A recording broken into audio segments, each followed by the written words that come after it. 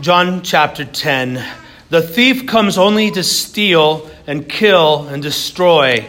I came that they may have life and have it abundantly. I am the good shepherd.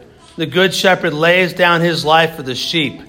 He who is a hired hand and not a shepherd, who is not the owner of the sheep, sees the wolf coming and leaves the sheep and flees. The wolf snatches them and scatters them. He flees because he is a hired hand and is not concerned about the sheep. I am the good shepherd, and I know my own, and my own know me. Even as the Father knows me, I know the Father, and I lay down my life for the sheep. I have other sheep which are not of this fold. I must bring them also, and they will hear my voice, and they will become one flock and with one shepherd. For this reason the Father loves me, because I lay down my life so that I may take it again. No one has taken it away from me, but I lay it down on my own initiative. I have authority to lay it down, and I have authority to take it up again. This commandment I received from my Father. This is the word of the Lord. You can be seated. Last week we considered how Jesus is the door to the sheepfold. It's through him that we enter into eternal life. There is no other way. He is the way, the truth, and the life. No one comes to the Father except through him. Jesus is the exclusive source of life and salvation.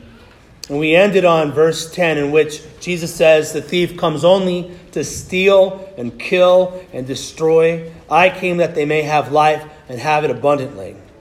Those thieves he spoke of were the unfaithful shepherds of Israel, the Pharisees and scribes. These men who were entrusted by God with the care of his flock persecuted those that had faith in the Messiah. In chapter 9, the false shepherds rebuked and excommunicated the formerly blind man whom Christ healed. Why did they do that? Because the blind man who now could see honored Christ as Messiah. These false shepherds weren't concerned with the health of the sheep or the truth of the gospel. Therefore, they led the sheep to dry and barren pasture. And that's why Jesus said, if anyone enters through me, he will be saved and will go in and out and find pasture. So pasture is food, sustenance, it's life. They will find life and they'll have it in abundance. But how does that life come to us? How do we get the abundant life?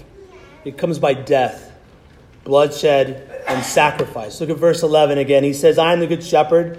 The good shepherd lays down his life for the sheep.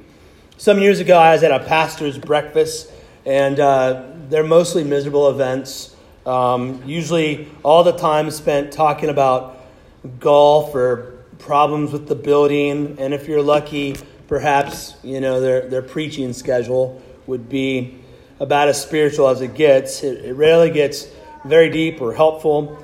It's basically a lame clergy networking meeting with mediocre coffee and bagels. That was my experience anyhow. However, there was one time when it was quite different. A hip-looking older pastor showed up that was very interested in talking about doctrine. If you guys remember Brian McLaren, he was a flash in the pan back in the 2000s. He wrote a book called A New Kind of Christianity.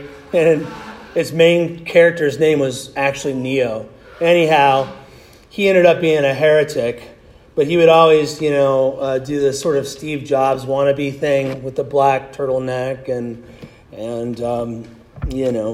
cool-looking glasses, whatever. And this guy looked a lot like an older Brian McLaren. So him being there made it more interesting. But sadly, the more he talked, the more it became that he clearly was a theological liberal. He kept arguing that the gospel should be centered on the incarnation of Christ. Kept bringing it up over and over again. He said that Christ coming in the flesh is the central event in history. And now at first, that doesn't sound very bad. After all, Isaiah prophesied that the Messiah would be Emmanuel, or God with us. And he kept arguing this point by saying that Christ is our great example. His incarnation shows us how we ought to walk. And again, that doesn't sound bad at all either. In 1 John, it says we ought to walk how Jesus walked. But here's the problem. He didn't want to talk about the cross. He didn't want to talk about how Jesus shed his blood, suffered, and died. See, theological liberals underestimate our sinfulness and God's holiness. They think that we, in our own power, can follow Jesus' example, and that God, who demands perfect obedience, will accept our best efforts as satisfactory. And they are wrong, and the cross shows that. Mankind is so rotten to the core, so black-hearted and depraved, that Christ had to die on the cross for us. Yes, Jesus is God with us. He is God the Son, reconciling us back to God the Father through his perfect work on Calvary. Praise the Father that he sent Emmanuel to die for us. Listen to 1 Peter. This is from our scripture reading this morning. Know that you were not redeemed with perishable things like silver or gold from your futile way of life inherited from your forefathers, but with precious blood, as of a lamb unblemished and spotless, the blood of Christ. Redeemed means bought. We are delivered, bought back from our futile way of life by the blood of Christ. That is why the cross is central, not the incarnation. That is why 1 Corinthians 2, or why in 1 Corinthians 2, Paul says, "For I have determined to know nothing among you except Jesus Christ and him crucified." It isn't that the cross is the only thing that matters. That's how people will wrongly interpret that. You should only talk about the cross. Right? There's 66 books for a reason. What it means is without the cross, nothing else matters. That's what it means. It's a central doctrine. We can only follow the example of the incarnated Christ because we have been delivered from our sinful ways by his death on the cross. 1 Corinthians 6:20 says, "For you have been bought with a price, therefore glorify God in your body." So from redemption flows obedience, not the opposite way around. It is through the cross that the devil, sin, and death were conquered. That's what liberates us. It's the very source of our life. A good shepherd stands when others flee and defends his flock. Christ went so far to lay down his life to save us. That is why we'll never stop talking or singing about the cross. That's why it'll come up every week and in most conversations if you're a faithful Christian. The cross is central, and it must be kept that way. It is the only way to abundant life. Amen? Amen. Now in verses 12 and 13, Jesus contrasts himself with hirelings. Some men will hire out men to shepherd their flocks. These men aren't thieves or robbers. They have a legitimate relationship to the sheep. In the previous passage, people climb over the wall of the sheepfold to steal the sheep. But in this case, they've actually been hired to take care of them. And it's their job to feed and care for the sheep. And they do so as long as they're in no real danger. Hired men will feed the sheep. They will care for them. But the moment wolves come on the scene, the hirelings flee. They're ultimately there for a paycheck and not out of true concern for the sheep. And the ministry is full of men like this. Men that will teach truth and care for the sheep as long as it doesn't truly cost them anything. These are bad shepherds. We think the only thing that disqualifies a man from office is bad doctrine, bad motives, and bad practice. What else could there be, right? But a lack of courage disqualifies a man from leadership. And that's what we're lacking in the Reformed Church. Shepherds cannot be cowards. Cowards, says Revelation, go to hell. It is a sin to be a coward, especially in leadership. Fathers, you can't be cowards. Business leaders, you can't be cowards. Shepherds especially can't be. Listen to Acts 20. Paul says, "Be on guard for yourselves and for all the flock, among which the Holy Spirit has made you overseers, to shepherd the church of God, which he purchased with his own blood. I know that after my departure, savage wolves will come in among you, not sparing the flock. And from among your own selves men will arise, speaking perverse things, to draw away the disciples after them. Therefore, be on the alert. Calvin says, for how base and shameful is our indolence if our life is more dear to us than the salvation of the church, which Christ preferred to his own life. That is one thing that I kept thinking about as I read this passage. What's more valuable, sheep or people? People, right? Right? So if you're guarding sheep and wolves come after you, what would you do? Well, I would run if I didn't have a gun or something. I wouldn't stay. I can get more sheep. They're sheep. I bear the image of God. I can get more sheep. And I was thinking about that, and that just shows how crazy the substitutionary death of Christ is. The difference between Christ and us, between God and man. That God would give his life for little old us. That's amazing, right? Now, pastors need to be willing to give their lives for the church. Anything less makes them a hireling. That's why not many should be teachers. I was discipled by Pastor Tim Bailey, and he had a habit of keeping a vacuum cleaner in the corner of his office. And once an elder came into his office at a different church than his current one and began to pressure him not to preach certain sections of God's word. Yeah, talk about this stuff, not that stuff. People don't like it. It makes them uncomfortable. And God forbid you should be uncomfortable in church. That's what we live to do, is make you uncomfortable. Disturb the comfortable, comfort the disturbed.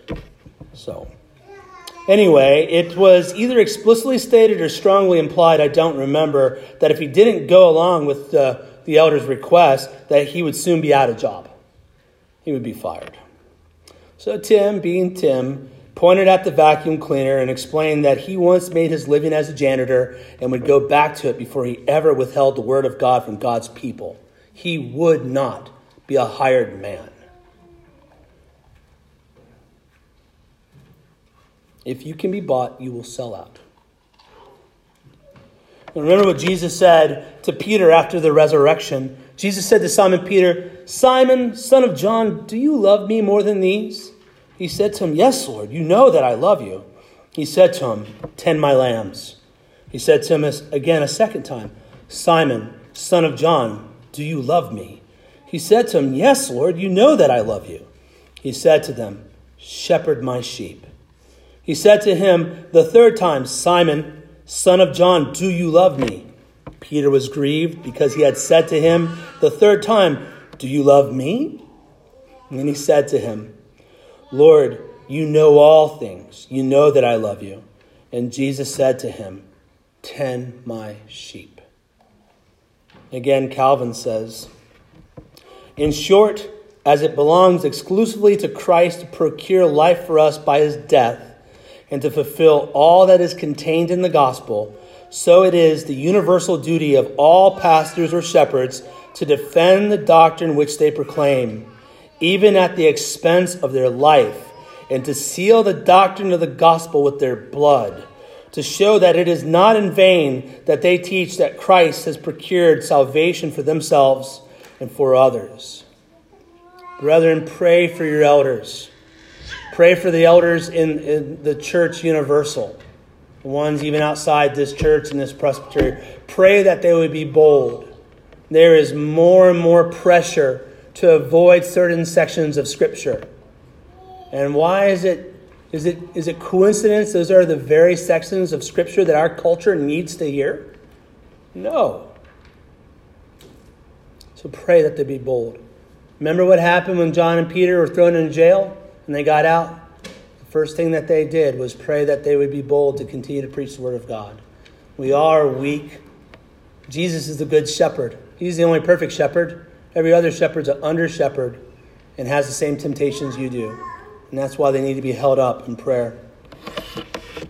Now, in verse 14 and 16, Jesus says, I am the good shepherd. I know my own, and my own know me. And J.C. Ryle, he explains this wonderfully. He writes, like a good shepherd, Christ knows all his believing people, their names, their families, their dwelling places, their circumstances, their private history, their experience, their trials. With all these things, Jesus is perfectly acquainted. There is not a thing about the least and lowest of them with which he is not familiar. The children of this world may not know Christians and may count their lives folly, but the good shepherd knows them thoroughly, and wonderful to say, though he knows them, does not despise them. If we knew each other's hearts, none of us would be friends. That's how wicked your thoughts are. People say, you don't know me. You don't know what I'm about. It's a good thing. God does so. And yet he loves you. Think of the sins you commit in your mind, let alone the ones you do with your appendages. Christ knows all of them. And he loves us. He understands. He's a great high priest. He says, even as the Father knows me, I know the Father, and I lay down my life for the sheep. Not only does Christ know us, but he knows the Father. In 1 Timothy 2:5, Paul explains, for there is one God and one mediator also between God and men, the man Christ Jesus, who gave himself as a ransom for all. See how all these things tie together? There's themes that repeat in Scripture. So Christ gives himself as a ransom, that's redemption again, and becomes the mediator between us and the Father. Again, it's through the sacrifice of Christ that we are brought into a right relationship with God the Father. Through Christ. Also here, Christ is reminding us that he knows us as the Father knows him. The Father will not forget Christ just the same. Christ will not forget us. So Jesus employs all the power which he has received from the Father for our protection. So he wishes that we should be obedient and devoted to him as he is wholly devoted to his Father and refers everything to him. He's comforting us. Jesus will not leave nor forsake you. The hired man runs off. Jesus stood. He'll protect you. He knows you. He's been vested with power from the Father. May that move you to greater devotion, to trusting him. May it comfort you. He says, I have other sheep which are not of this fold. I must bring them also, and they will hear my voice, and they will become one flock with one shepherd. Now this verse has been greatly abused. People have gone some really strange directions with this. So he says, I have other sheep. Well, for example, some people have claimed that this meant that Christ went out into the cosmos to preach the gospel to all the aliens out there. You know what we find the further we go into outer space? Nada. Nothing. It's pretty to look at, but it basically destroys life. Like anywhere you go, they're trying to figure out how to live on Mars. And it's just not been very easy because Mars is not a good place to live. Right? And so the only reason people think the cosmos is full of intelligent life is because they're evolutionists. And then they say, based on the odds, there should be this many advanced civilizations. And therefore, how would they get saved? Well, Christ would have to go to them. And I was reading an article that came out 2 weeks ago by a non-Christian source that was saying it's very likely that only Earth, or that we're the most advanced intelligence. So they're coming around slowly to what seems to be, I mean, I know we're not super intelligent, but you know what I mean. Nonetheless, there are people that say things like that's what this is talking about. But a little closer to home, America has created two major religions, Jehovah's Witnesses and the Church of Jesus Christ of Latter-day Saints, also known as the Mormon Church. Well, a big part of the Mormon religion is this idea that there were It's crazy because it's false. But basically, that God worked in a bunch of people over here on the American continent, and Jesus actually came over here and preached to them. And that's how Joseph Smith dug up these tablets and found out this secret history, because Jesus came over here. And he cites this verse directly to justify that idea. But that's not what this verse is talking about at all. And if you here's the thing, never ever read a single Bible verse. Never. Don't do it. Read a chapter. Read a paragraph. Read it in context. This is a book called Reading the Bible for All It's Worth by Gordon Fee. And he's like, here's these 20 things to do to be able to interpret the Bible. So after you read that book, a normal person feels like, there's no way I could understand the Bible without a master's degree, right? Well, here's the one thing you need to do, is just never read a single verse.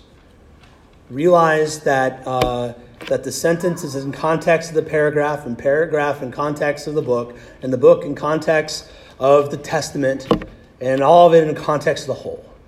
So don't read a single verse, or you'll become a heretic like Joseph Smith, and that's not recommended at all. What's he talking about?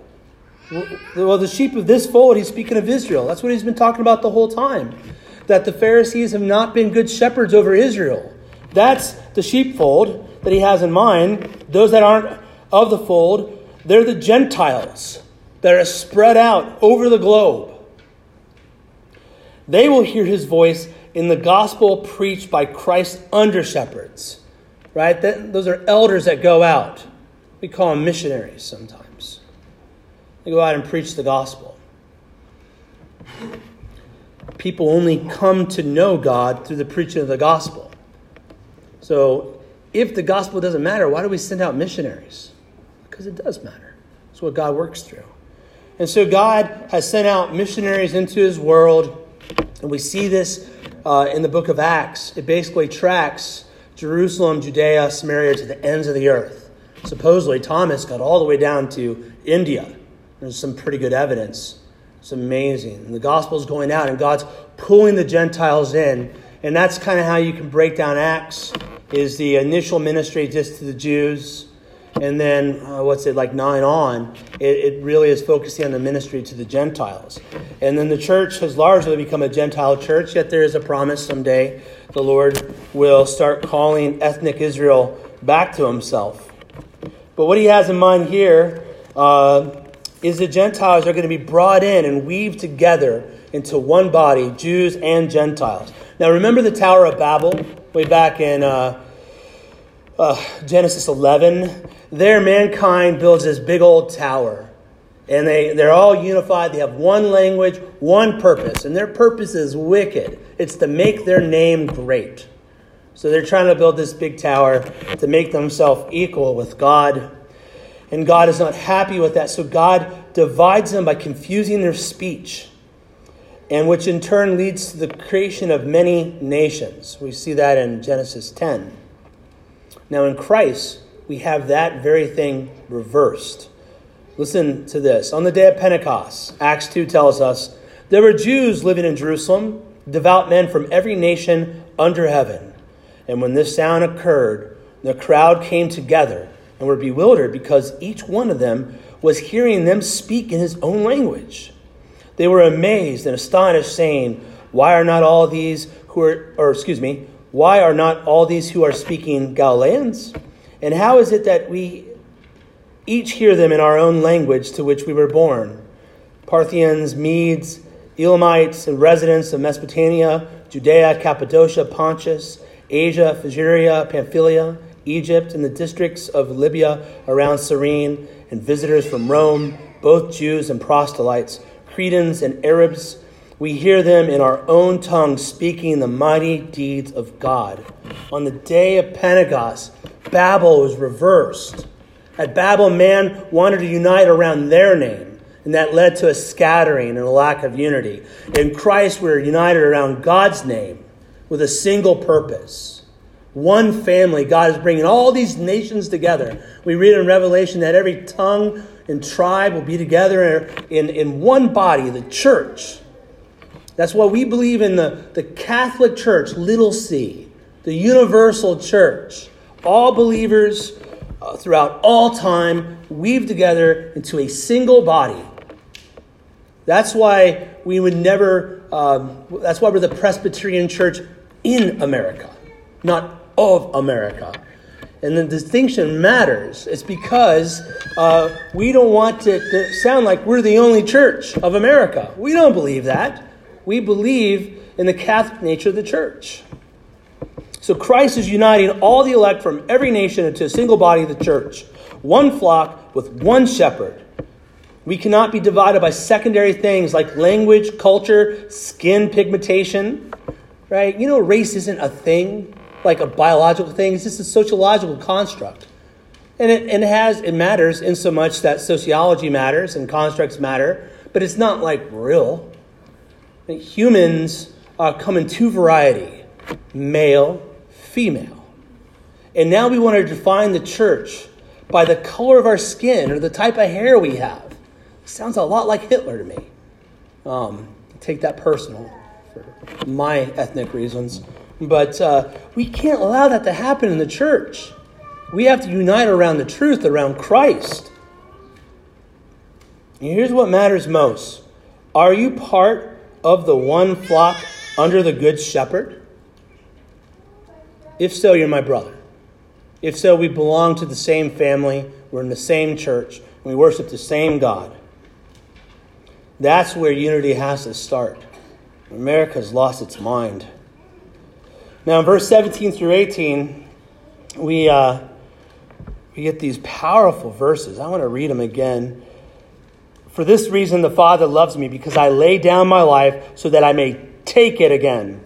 No one has taken it away from me, but I lay it down on my own initiative. I have authority to lay it up again. This commandment I received from my Father. Jesus is often depicted as a skinny, weak man with flowing blonde locks of hair.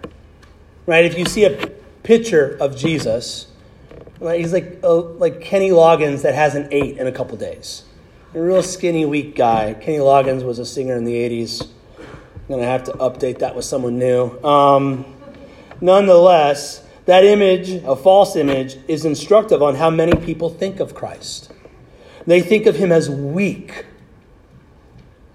But Christ wasn't weak. His arm wasn't twisted by the Father or any earthly power. He and the Father are one. He set out on a mission and did so freely, and the Father loves him for it. Again, Ryle puts it so well. We must never suppose for a moment that our Lord had no power to prevent his sufferings, and that he was delivered up to his enemies and crucified because he could not help it. Nothing could be further from the truth than such an idea.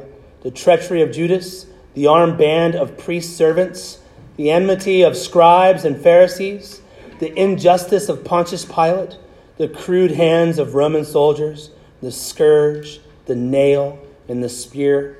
All these could not have harmed a hair on our Lord's head unless he had allowed them.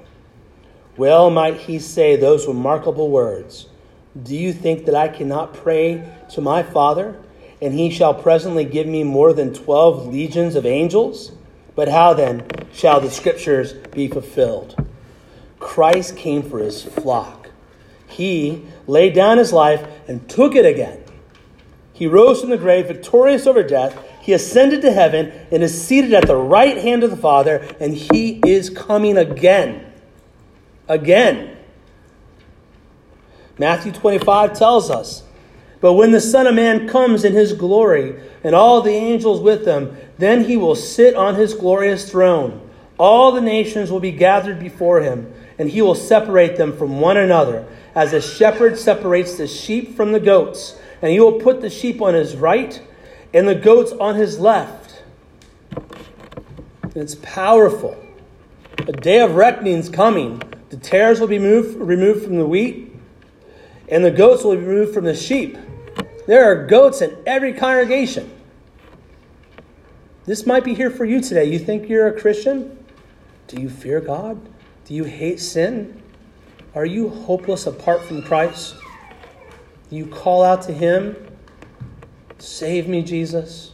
Redeem me, Jesus. Do you come to the Father because you have confidence through Christ and Christ alone? Well then, brethren, you're a sheep. That's good.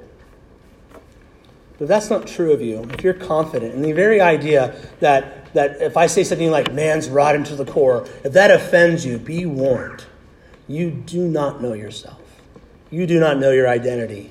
You are a goat. Repent. Repent. A day is coming. Those who have Jesus as a good shepherd will find pasture, abundant life, but the goats will be cast into everlasting darkness. Don't be a goat. Believe the gospel. Hear the shepherd's voice as he speaks through his appointed pastors. Follow their teaching as they lead you through the dark valley into eternal life. You ever notice that? Where does the dark valley come? In the death valley in Psalm 23, it's right in the middle. It's not at the end. It's not speaking of death. We're passing through it. God leads us through it. And he leads us through it through under-shepherds, elders. That's why Jesus is so upset with the Pharisees. That's why he's calling them out.